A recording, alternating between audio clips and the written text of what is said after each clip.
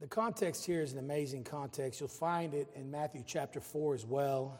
It's the early part of both of these Gospels because it's not long that this shows up after the story of Jesus' birth.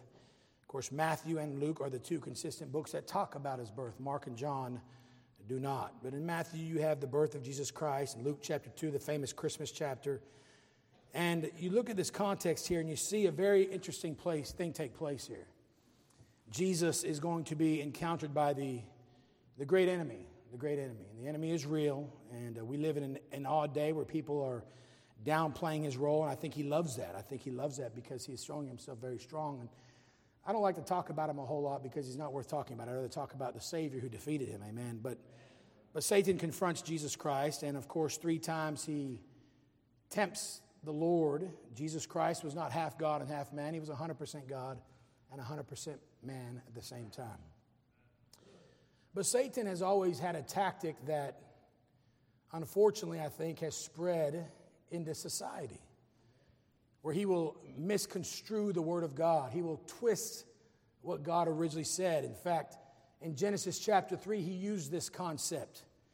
He twists words, he paraphrases, he commentates, and he interprets verses and principles of the Bible to mean what he desires them to mean, because Satan has one simple ultimate goal. I think sometimes we are actually misunderstanding of what his goal is. We think that Satan is so full of evil and all he wants us to do is do evil things, but that's not necessarily true. He just wants you to not do what God wants you to do. He has no problem with you attending church all your life as long as you don't do what God says, and God says you must be born again. He has no problem with you reading your Bible every day as long as you don't get to know the author of that Bible personally. He is a deceiver, and he loves to twist and confuse and all that. And he finally pulls out a strong weapon that he thought would really get Jesus. He actually says there in verse 10, "It is written." He takes the Word of God, he takes the Bible and says, "It is written," and throws that into the face of the Lord Jesus Christ. In other words, what he did was he weaponized the Scripture. To weaponize means to adapt for use as a weapon. It's to exploit for the purpose of attacking a person or a group. And if you were to Google the concept, just type in Google later today, why do we have nuclear bombs as the United States of America? The answer is very simple. The reason we have nuclear bombs is so that we don't have to use the nuclear bombs. A young man came to a dojo expert, a karate expert one time and said, "I would like to learn your art of karate, your art of martial art. I would like to be able to train with you as you're an expert." And the man says, "Why do you want to learn?" He says, "So that I can win all my fights." And the master of martial art looked at him and said, "I ask again, why do you want to learn martial arts?" He said, "So that I can win all of my fights." He asked him a third time and says, "Why do you want to learn the art of martial arts?" And he said, "So that I don't have to fight." And he said, "Okay, welcome to class." The reason why we have nuclear weapons is so that we don't have to use the nuclear weapons.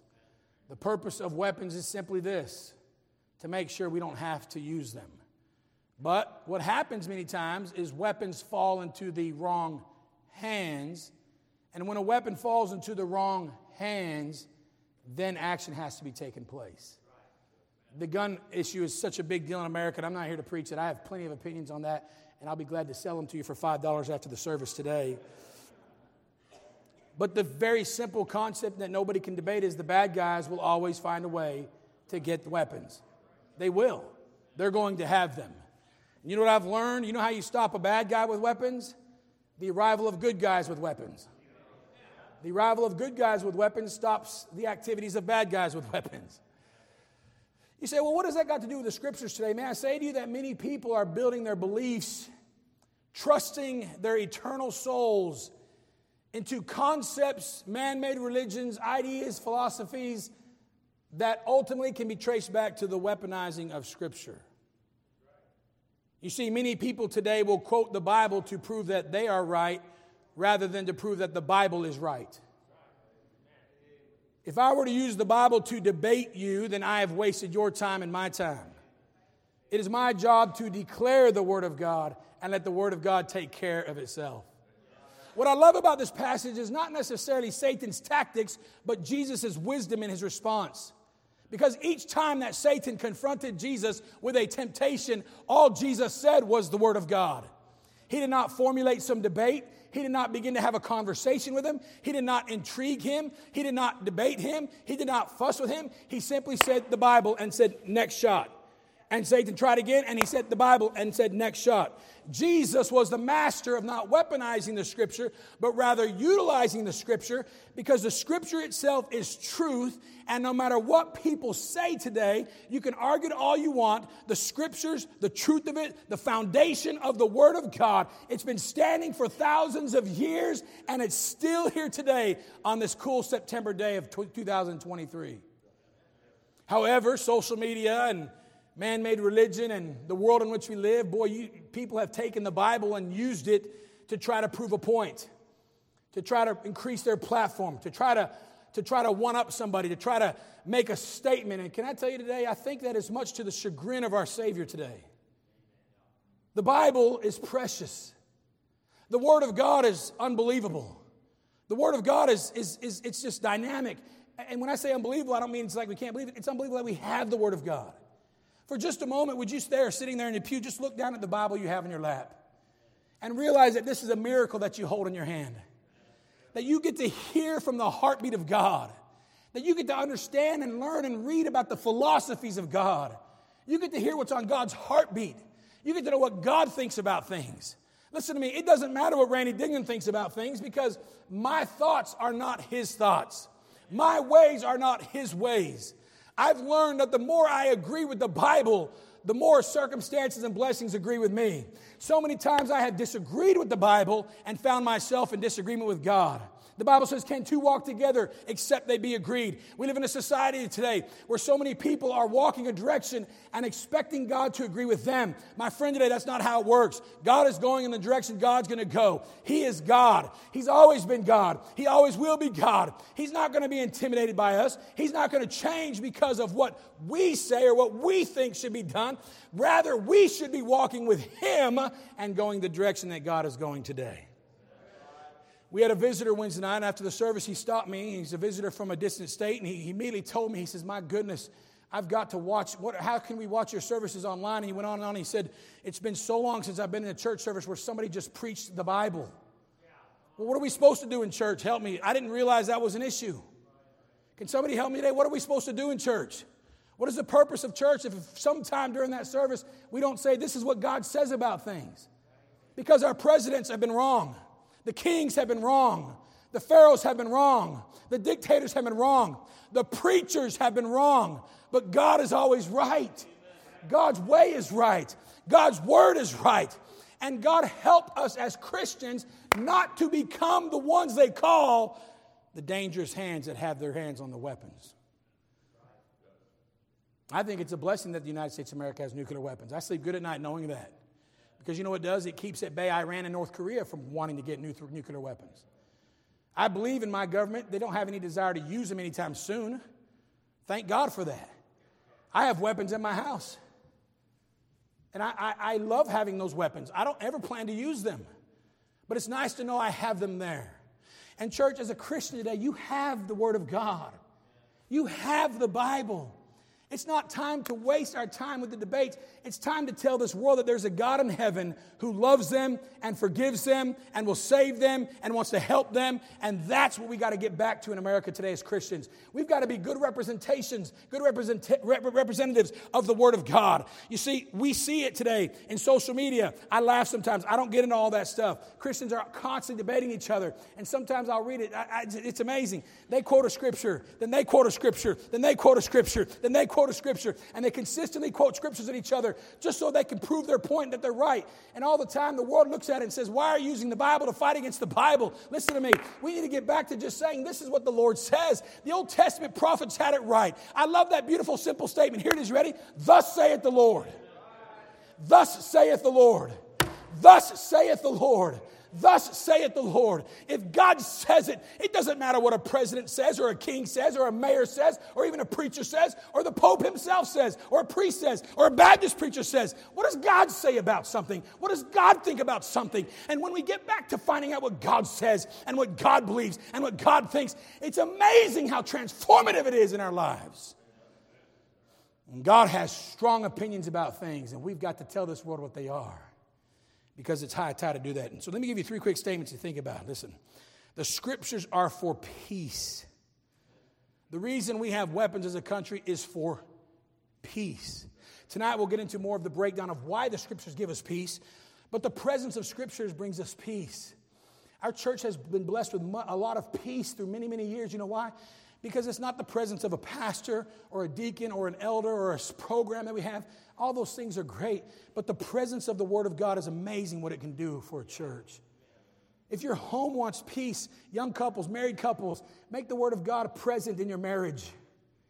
As you're raising young children, listen to me, make the Word of God present in your home. I'm not talking about sitting around having 3 or 4 hour long devotions every day. I am saying make it present. Make sure your kids know that it's a centerpiece of your home. You're not ashamed to tell this world, our home is a Bible-believing home. Our church is a Bible-believing church. Our marriage is a Bible-centered marriage. And I'm telling you how transformative it is. And if we'll see how powerful it is, it could revolutionize our lives. Number 1, I want you to think about the use versus the misuse of it. The use versus the misuse of it. If you study the Gospels very carefully, you'll see that Jesus consistently just went around saying the Word of God, teaching the Word of God. The Bible says in verse number 9 of the same chapter, here we'll be in Luke 4 the whole time, and he brought him to Jerusalem and set him on a pinnacle of the temple and said to him, if thou be the Son of God, cast thyself down from thence, for it is written, he shall give his angels charge over thee to keep thee, and in their hands they shall bear thee up, lest at any time thou dash thy foot against a stone. And Jesus answering said to him, it is said, thou shalt not tempt the Lord thy God. End of story. That's it. Satan misused it. And you know what stopped the misuse of the Word of God? The use of the Word of God. The proper use of the Word of God. You see, the Word of God, forgive me for using this phrase, is a big boy. It can handle himself. He's not intimidated or threatened by criticisms and critiques. And boy, people sure love to do that. People are going to constantly criticize and critique the Word of God. But the Word of God is what it is. And as Pharaoh, as the leadership of Rome asked Jesus, what is truth? They didn't even realize that Jesus was standing in the presence of them as truth embodied. And Jesus is truth. He said, I am the way, the truth, and the life. And so thank God if we use the Word of God right and not misuse the Word of God, the potential for eternity to be changed, the potential for souls to get help, the potential for people to get help. It's amazing what the Word of God can do. It's 2023. What does this world need? I'll tell you what it needs. It needs more Bible.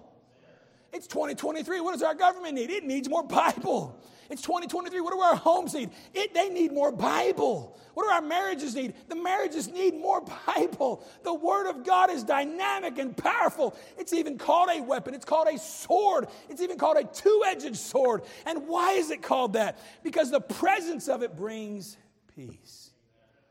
Number 1, you have the use versus the misuse. Number 2, you have the direction of the benefit. The direction of the benefit. If you look at verse 1, the Bible says in Luke chapter 4, Jesus being full of the Holy Ghost, returned from Jordan, was led by the Spirit in the wilderness, being 40 days tempted of the devil. And in those days he did eat nothing. And when they were ended, he afterward hungered. Jesus Christ had not eaten any physical food for 40 days.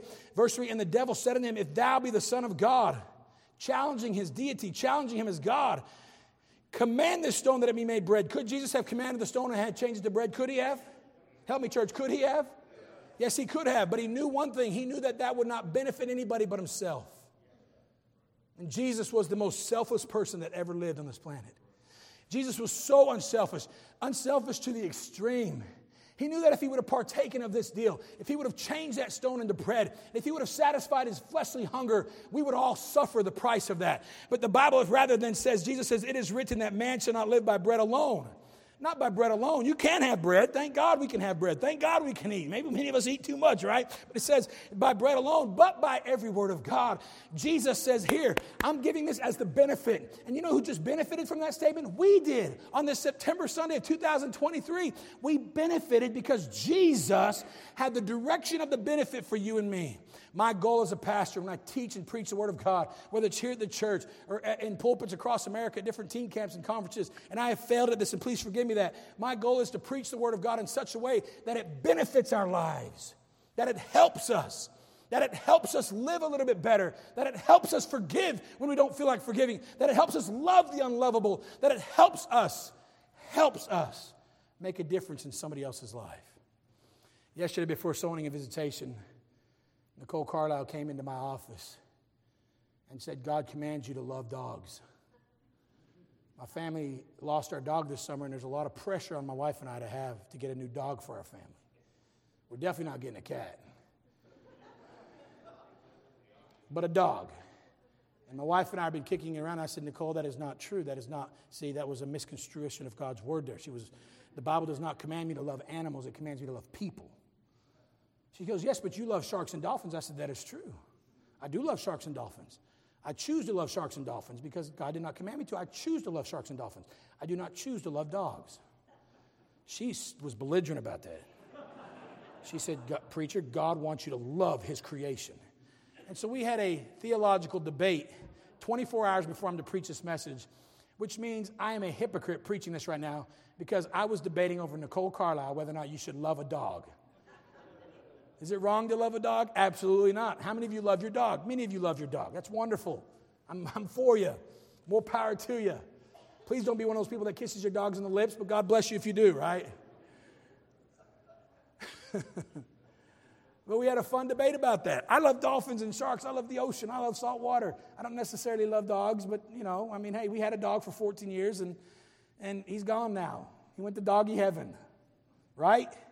You say, preacher, you're being a little silly right now. I am being silly, but isn't it amazing how so many times, Nicole and I were having a lot of fun with that, how many times people will take a verse out of context and build a whole philosophy and a whole religion on it and confuse people.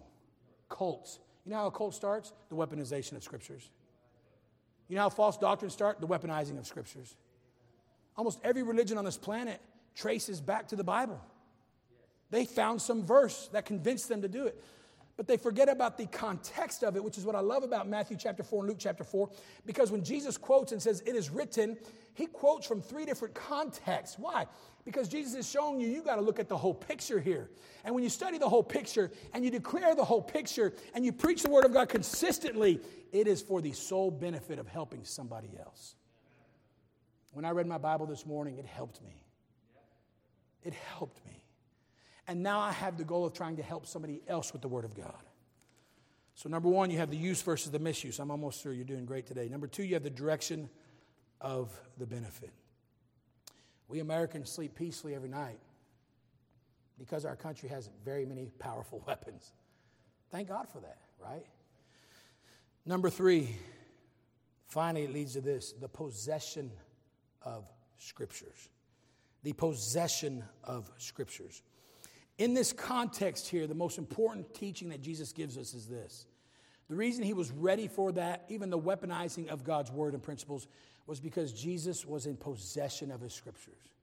Now, when I say possession of his scriptures, I want you to look at Luke 4, verse 4 again with me, and I'm just about through. The Bible says, and Jesus answered him, saying, it is written, this is an Old Testament verse, now it's become a New Testament verse, it is written that man shall not live by bread alone. Stop. That's an important concept. We understand that. All of us know the need for physical food.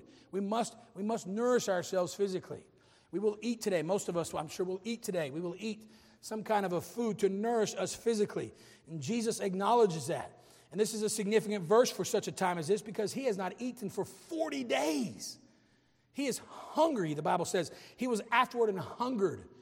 I have not ever fasted that long, but I've had some friends that fasted that long, and they've said that you sometimes get delirious and see strange things after 40 days of not eating, and yet Jesus is still in a strong mind. But watch this. It's not necessarily because he possessed the Word of God. It's because he possessed the Word of God. The greatest Christians are those that have the Word of God right here. Thy word have I hid in mine heart, that I might not sin against thee. There's something about possessing the Word of God. When our soldiers go overseas and have to take bad weapons out of bad guys' hands, they possess weapons to make that an accomplishment for the benefit of others. And Christian friend today, when we possess the Word of God and here, it's amazing how it affects us up here and how it affects us here, and it affects us even at our feet. Our hands, our feet, and our head are directed by what's going on in our heart. And when we have the possession of the Word of God, when the Word of God is present with me, when I am familiar with the Word of God, and I know its principles, and I understand what God is teaching us on a regular basis, and how He wants us to live, and I just can't help but going back to the concept of forgiveness, because the world today has such a warped view on forgiveness, but the Bible teaches a beautiful view of forgiveness. Forgiveness can transform and save relationships. Forgiveness can save people's lives many times. And when we understand the power of God's forgiveness and His command to us to forgive, and most of all, His example to us in forgiveness, it can really change our lives and those around us. The possession of the Scripture. You see, today, my friend, don't be guilty, Christian friend, in 2023, in this strange world we live in. Don't be guilty of ever, and I'm asking the Lord to help me with this too as your pastor. I don't want to ever be guilty of weaponizing the Scriptures, trying to take the Word of God so that I can one-up somebody, so that I can win some debate, so that I can look good on social media, so I can, and if you follow me on social media, all I want to do is just proclaim the Word of God. This is what the Bible says. This is what God says. God loves you. God cares about you. It's easy sometimes to try to get backed in a corner and want to fight with people about the Word of God. Don't do that. Just possess the Word of God. And let it live out in your feet, in your hands, and your lips, and your eyes, and your mind, and your daily actions with people at work, in your neighborhood, and everywhere you go. Why? Because when we don't weaponize the Scripture, we possess the Scripture. And the possession of Scripture helps so many people who are lost and confused. It's not an accident, I close with this thought, it's not an accident that the Bible says in the last days in the book of Revelation that there'll be Babylonian concept. Babylon has always been an antagonizer to the truth ever since Genesis. I mean, the principle of Babylon was present in Genesis. And there was even an official country. And then even Revelation chapter 19 talks about Babylon and how powerful it is. Babel or Babylon, it simply means confusion. Confusion. And the weaponizing of God's word leads to confusion. You say, preacher, how explain that to us. I take it personal. You see, I was told that I'd be okay and go to heaven because I was sprinkled. I was told I'd be okay and go to heaven because I got baptized. That didn't work. Another church said I got to get baptized this way, so I got baptized again. That didn't work, so I got baptized again. I got baptized a third time. Sprinkled, baptized 3 times. That's 4 times I've had an encounter with water because some religious leader told me that was what I was supposed to do, and I was willing to do it. I was searching. Sure, sounds good. Let's go get wet again. The other ones didn't stick, I guess.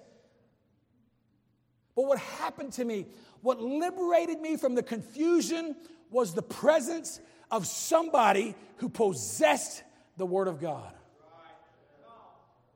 And the possession of the Word of God and the proclamation of the Word of God got rid of Babylonian concept in my mind and my heart. And I understood for the first time, not just here, but right here, that Jesus Christ, beyond the cross, is a tomb that is empty. That Jesus Christ died on that cross. He shed His blood. He lived again 3 days later. Jesus Christ does not need anybody's help. He does not need any religion's help. And it's offensive to think that Jesus would need the help of somebody else. No feeble, no frail, no weak arm could help my Savior. He did it all. He paid it all. He lived again. He rose again. There is life beyond the tomb. Hallelujah. Beyond the tomb, beyond the cross, there's a tomb that is empty. And we have that now. And the empty tomb now gives us the potential for a fulfilled life. Why?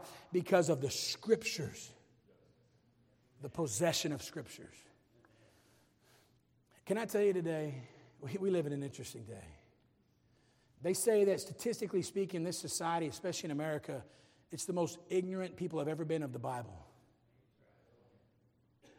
Which is a blessing to us, which is why the timeliness of this message is important. Because if you know any of the Bible, you're going to come across as someone with a little bit of authority, and people are starting to listen. because they're tired of being lied to. They're tired of being deceived. And they want somebody to look them in the eye and say, hey, I got the truth. And Jesus said, and ye shall know the truth, and the truth shall make you free. That verse is significant because it does not say just the presence of the truth sets you free, but the knowledge of the truth sets you free. So today, church, I close with this thought, and this applies to everybody, whether you're saved or lost. What are you going to do with the Scriptures? Let's not weaponize. Let's possess, let's proclaim, let's love. Let's tell this world there's a God in heaven. He's coming soon, and He loves everybody. Praise the Lord for that. Thank God for the promises. Heads are bowed, eyes are closed. Thank you for listening so well today.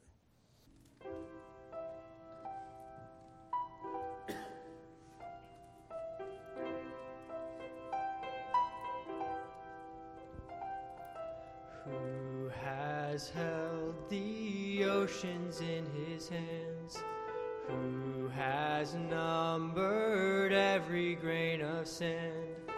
Kings and nations tremble at His voice. All creation rises to rejoice. Behold our God, seated on His throne. Come, let us adore Him. Behold our King, nothing can compare. Come, let us adore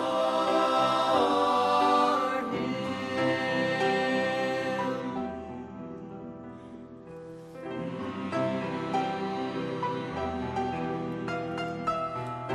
Has given counsel to the Lord. Who can question any of His words? Who can teach the one who knows all things? Who can fathom all His wondrous deeds? Behold our God, seated on His throne. Come, let us adore Him. Behold our King, nothing can compare. Come, let us adore Him. Come, adore Him.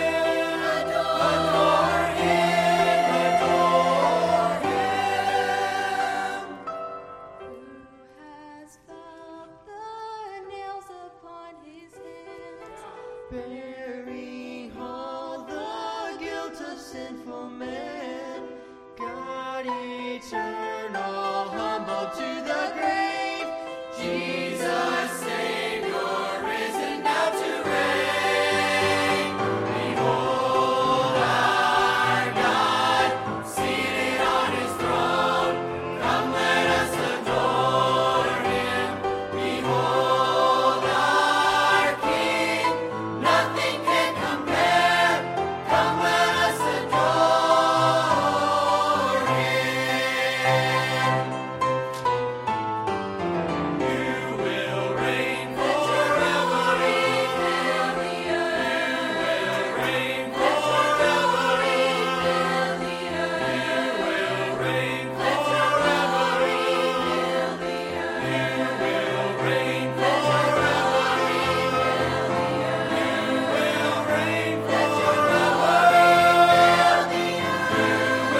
reign forever.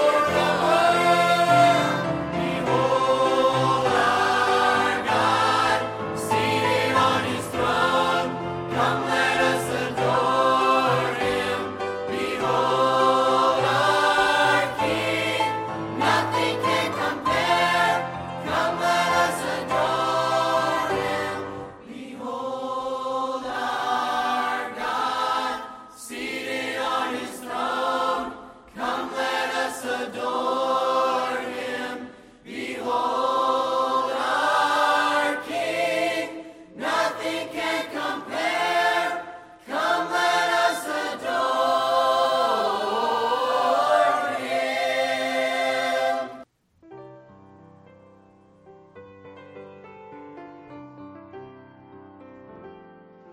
Needing strength for my journey, I knelt at the cross where Jesus once died for me.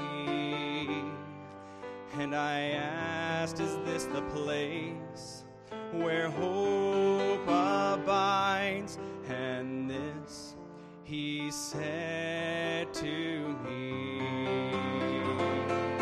Beyond the cross is a tomb that is empty. You won't find me there anymore. And beyond the tomb is life everlasting and hope forevermore.